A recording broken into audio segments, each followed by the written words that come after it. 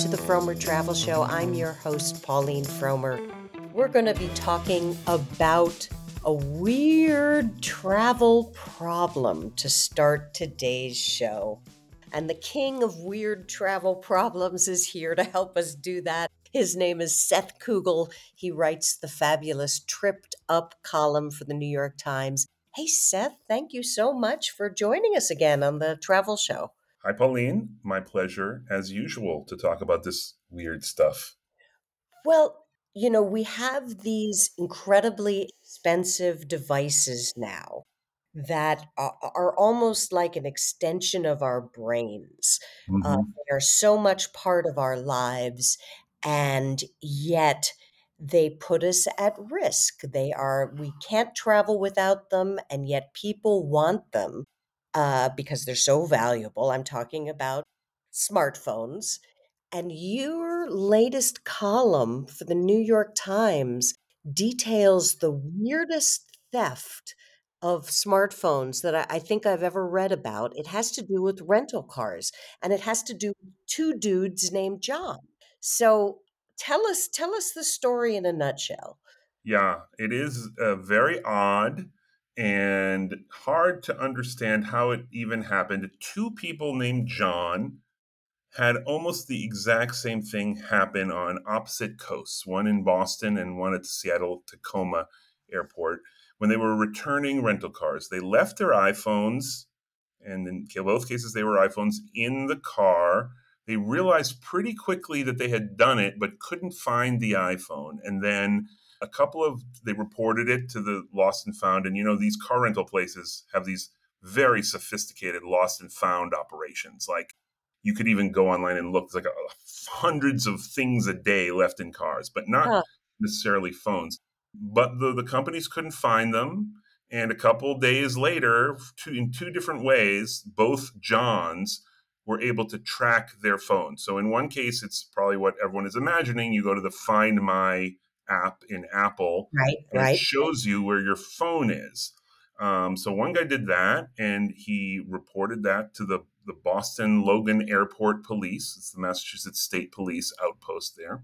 And they said, we can't help you and unless Budget cooperates. He went to Budget and he said, one of your employees has my phone and they live at this address in Lynn, Massachusetts, because Yeah. I've been watching the phone go back and forth to work. Like, he knew it was someone who worked there. It could have theoretically been someone who worked in security at the rental car area or something like that. So he saw it Um, going from a residential address to the budget office. Yeah, that's right. And the other story is sort of similar, except he didn't track it. I guess he didn't have the tracking turned on, but he also didn't have it secured. So I guess it didn't have a password, or the guy broke into it somehow. And when he downloaded his stuff into his new iPhone that he got, he saw some calls had been made after he lost the iPhone. So he's like, well, okay, I'm going to call this number. And he called the number, and it was an employee of Alamo in this case, and who didn't really speak very good English. But in any case, he then reported that to Alamo. He was like, your employee has my phone. Right. And that turned out a little bit different because they actually found, at least according to Alamo, that employee had later turned in the phone, but that phone had then been lost, which is a very suspicious kind of a story, but there's just no way to know what really happened. In any case, neither company managed to recover their iPhone, even after the customer who lost the phone provided basically complete information about where the phone was. It's so odd. And so what did those companies end up doing for the customer? Because I feel like, this is the only thing you can steal where you can really track it and figure out what's happening with it. And I feel like the both of these customers made good cases to the rental car companies who then kind Yeah. of punted. Yeah, they did nothing. And of course, then when I get involved, things change, but that doesn't really satisfy me because that's just kind of stupid. Okay, the New York Times sends you an email and you give them their money back. Right. that doesn't really solve anything except for that one. I'm happy for the one person, Or but the I'm 2 really more people in this case, the because two both people. people got their money back, but both rental car companies refused to tell you what had happened, tell you Right. why it had happened, tell you if they were gonna enforce the law on this and punish Or the fire the person or right, anything like that. Well, I should say that Alamo was more forthcoming than Budget. Budget just sent a sort of a statement. Alamo got on the phone. They really looked into it, and I just have no way of verifying what they told me. But they say this person is a great employee and returned the phone eventually. Obviously, not immediately in the hours after it was found, but it could have also been sitting in a car. It could have found it hours later. So there's no way to sure, know what happened, but they did lose the phone once it was found. And believe me, I've looked at this system. It's a pretty complex system for tracking these things. So it's all a little bit mysterious. But the one thing that both companies had in common is they didn't recognize that it was their fault that the phone was gone and refund the person or buy them a new phone right away. They right, had to wait for months. And of course, I don't take up these cases until the consumer themselves has tried everything. right, right, right. So they clearly just, I mean, it's hard to know what to think. So is there any advice to give beyond make Well, sure you have your phone with you? yeah, make sure you have your phone with you. Be sure that you do have it set up to not work, more than 30 seconds or a minute. Make sure the settings are right so that if you leave your phone somewhere, like within a minute, you need a password to get back in. Because in one Oh, of the cases, that clearly didn't happen. And I think that's usually the default, but you I should thought check, so. like do a little test and make sure that if you put down your phone, how long does it take before it gets locked? So that would be one piece of advice. Aside from that, just check. I mean, leave things in rental cars all the time, so I'm hardly one to talk. But I don't know. I don't know that there's real Real advice advice to here, give on this except one. you make sure you have the ability to wipe your phone clean as well. So you can. I'm not sure how it works for all brands of phones, but certainly for the iPhone, you can just wipe it clean, basically, from Sure, because there's a remotely, lot and of no one can use personal it. information on it that you don't want a bad guy to have. I mean, the other thing is to have some sort of insurance on the phone, but that's a personal choice, of course. I mean, it depends on how easily you can afford a new phone or want to self-insure or something like that. But if you have a really expensive phone that you saved up for, it's probably worth getting the protection against theft or loss. Right, right. Right, I wanna say one thing before I let you go, Seth. Right now, the podcast is audio only, but I can actually see Seth. I'm bundled up in a big sweater because 'cause I'm in Chicago, where a blizzard is howling. Seth, you are in Brazil. Make Yeah. us all jealous. What's the temperature there right now? Yeah, I'd say it's about 80 degrees. I just got back from lunch. I went out in shorts. I don't think I had to put on pants for lunch yesterday. It was the first time in like a month I've not worn shorts. Like I felt very strange to have these Huh. jeans clinging to my legs. Unfortunately, in 2 weeks, I will be back in New York. And very quickly, what does lunch in Brazil consist of? What did you go Oh, and well, eat? the best thing about lunch in Brazil is that most cities have a lot of these self-service buffet restaurants. And I Uh-huh. always think of a buffet restaurant in the United States as a sort of a lower, not always lower quality, but it's not like gourmet. Here, from the cheapest to the most expensive, it's serve yourself and pay by weight. And it's a full of tropical fruits and salads, and they love their meat in Brazil as well. I usually have fish, rice, beans, an amazing salad. That's pretty much my lunch just Oh about my every day. goodness, what a beautiful lunch. I'm really jealous because 'cause I'm in a Regency Hyatt where everything was processed probably like 6 months ago before it was even heated up to be fed to me today, and we're That's snowed right. in, but oh You well. do really notice how fresh the food is outside of how different it is in big cities in the U.S. versus big Yeah. cities in a lot of other countries. Absolutely. All right. Well, now that you've made us jealous, I'm going to get rid of you, Seth. Thank you so much for appearing on the Frommer Travel Show. Thank you, Really Pauline. appreciate it.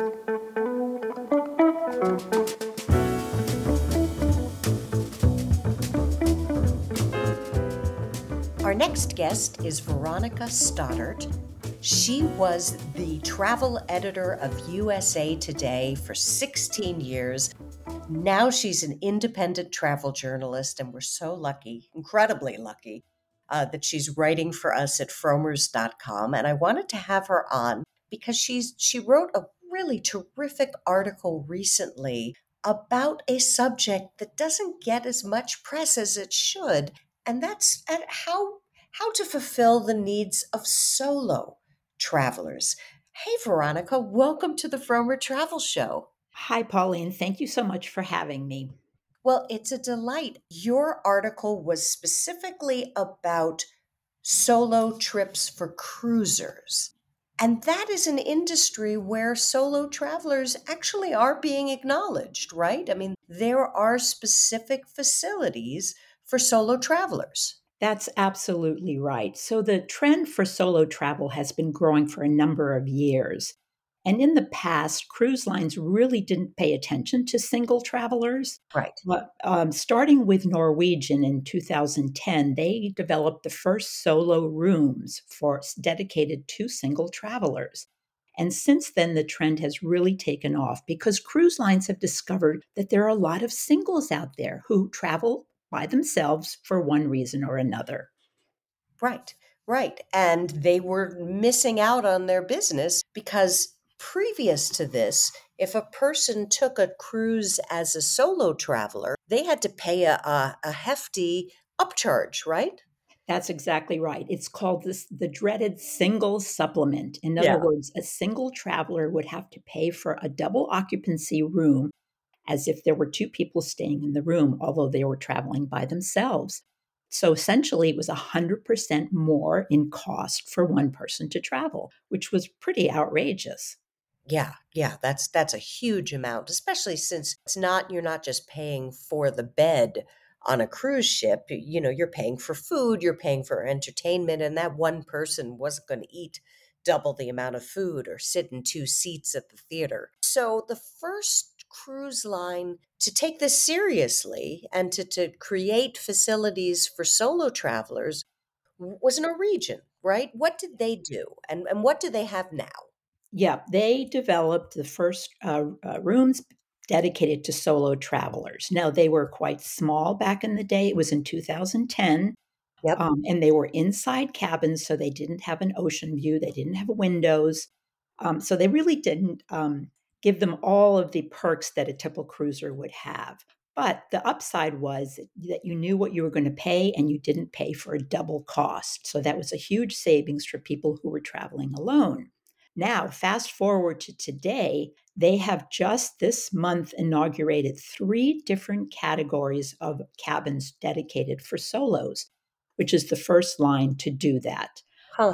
So you've got, let's see here, Well, their original ones, I actually toured. I remember being so excited in 2010, touring what was a cluster of inside rooms.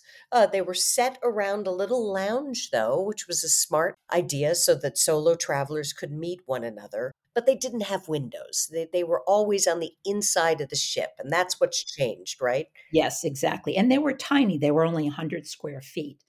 Right. So that was quite small. So today, as of this earlier this month, in fact, they've introduced three different categories. They still have a solo inside category on those original ships. They now have a solo ocean view category, and they even have solo balcony categories. Now, that's the premium, having your own balcony when you're by yourself, that's quite unusual on cruise ships. Yeah. Now, do these all have single beds, or are they getting more generous in that way too? Yes, in fact, most of the cruise lines that now have solo category cabins have what they call single beds or twin beds. There's only one line that's more generous in their beds, and that is Celebrity, which actually gives a solo a queen size bed, which is really quite lovely, I think. Right. And celebrity seems to also really be rolling out the welcome mat by giving a lot of special events and ways for solos to meet other travelers, right? Yes, in fact, that's one of the things that cruise lines have figured out. They need to have activities for solos as well. And so, for example, on Celebrity, there'll be gatherings hosted by the activities team, which helps people meet each other. They'll have tables at the restaurants dedicated for solos. And other lines are doing this as well, making it sort of easier for people to meet each other. Cunard is another example. They have gentlemen hosts on I board who love act. that. I Yeah, love that. It just always makes me think of that Tennessee Williams play. exactly. There's the Here Comes the Gentleman Caller. Yeah, But tell us about the gentleman hosts, and yeah, who are these men? yes. And people can apply to be these men, right? That's right. You can apply to do this. So they act as dance partners for single women. So And you have to know how typically, to dance. most of the singles are women. They lean very heavily toward Huh. being female cruisers. And they also act as shore excursion escorts. So they go along on the shore excursions and they may kind of team up with a single who's there. And so they don't feel lonely when they're doing these activities. And So they, let's be blunt. These are tend to be older women. Cunard gets an older crowd. that's true. And the gentleman hosts likewise tend to be in that demographic. So So this is something you could do in your retirement. If you're a dude who knows how to foxtrot, you're set. there you go. But other lines such as Holland America and Virgin Voyages, they also have wonderful activities for solos. They'll do cocktail parties. Virgin does a pub crawl. They have a lot of pubs on their ships, Huh. and they'll do a pub crawl dedicated just to the singles on board. They have a singles table at every one of their restaurants. So they're starting to realize that this is a big demographic that needs to be met fully and provided with all the amenities and all the activities that a couple would have. Well, I don't want to leave Virgin that quickly because Virgin is an adults only line. And so they were kind of created with singles in mind, right? They have more singles facilities than the other lines. Yes, they have a significant number dedicated. And that's right because they are oriented to young, hip, and they're adults only. Their ships only have adults. You can't bring children on board. So Right. it's more oriented to that fun, hip, young cruiser. And so they do those kinds of activities that appeal to that demographic. It's really very interesting. Now there are two major lines that don't have facilities, but do try to do their best by singles. Seabourn and Silver Sea. These are very, very high-end lines. What do they do for singles since they don't have dedicated cabins for them? Right. Well, the way they appeal to singles is by reducing that single supplement. So, for example, Seaboard, their single supplements start at only 10%. So, you're paying only 10% more than a double would. It's still a little bit extra, but it's not nearly as much as 100%, obviously. So, that's one way they appeal to singles. And they also do the activities oriented, get togethers and meet and greets for solos. Silver Sea does sort of the same approach. They only charge 25% in a single supplement. Now, it's a little bit heftier than Seaborn, but still Right. a whole lot less than the 100%, right? So Sure. that's how they appeal. Interesting. Is there anything we haven't covered that solo travelers should know if they're thinking about a cruise? Well, I have done a lot of cruising by myself, and I have found that it's a wonderful way to travel because it's very sociable, especially on some of the smaller ships. So, if you're a woman traveling alone, it's a way to not be alone all the time. It's safe, which is another consideration, especially for single women. Sure. And you don't ever have to eat dinner by yourself. When you're traveling alone as a single woman, as I'm sure you know, it's sort of at the end of the day, you want to sit down with someone else and have a meal. And this is a way to do that. So I Yeah. think in that sense, it really appeals well to single women, especially. Yes, absolutely. All right. Well, thank you so much, Veronica, for appearing on the Frommer Travel Show. Well, thank you for having me. And that's it for this week's show. I thank you all so much for listening. And to those who are traveling, may I wish you a hearty bon voyage. A quick note. This weekend, if you're in Chicago and you can go out in the weather, please come see me at the Chicago Travel and Adventure Show. Next weekend, hopefully the weather will be better in Denver because that's where I will be speechifying, and I love meeting listeners to this podcast. All right, safe travels all.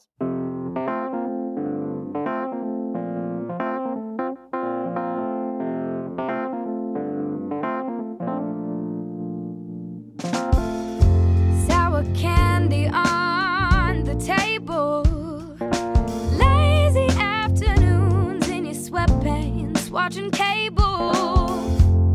Well, it feels so far away. All the channels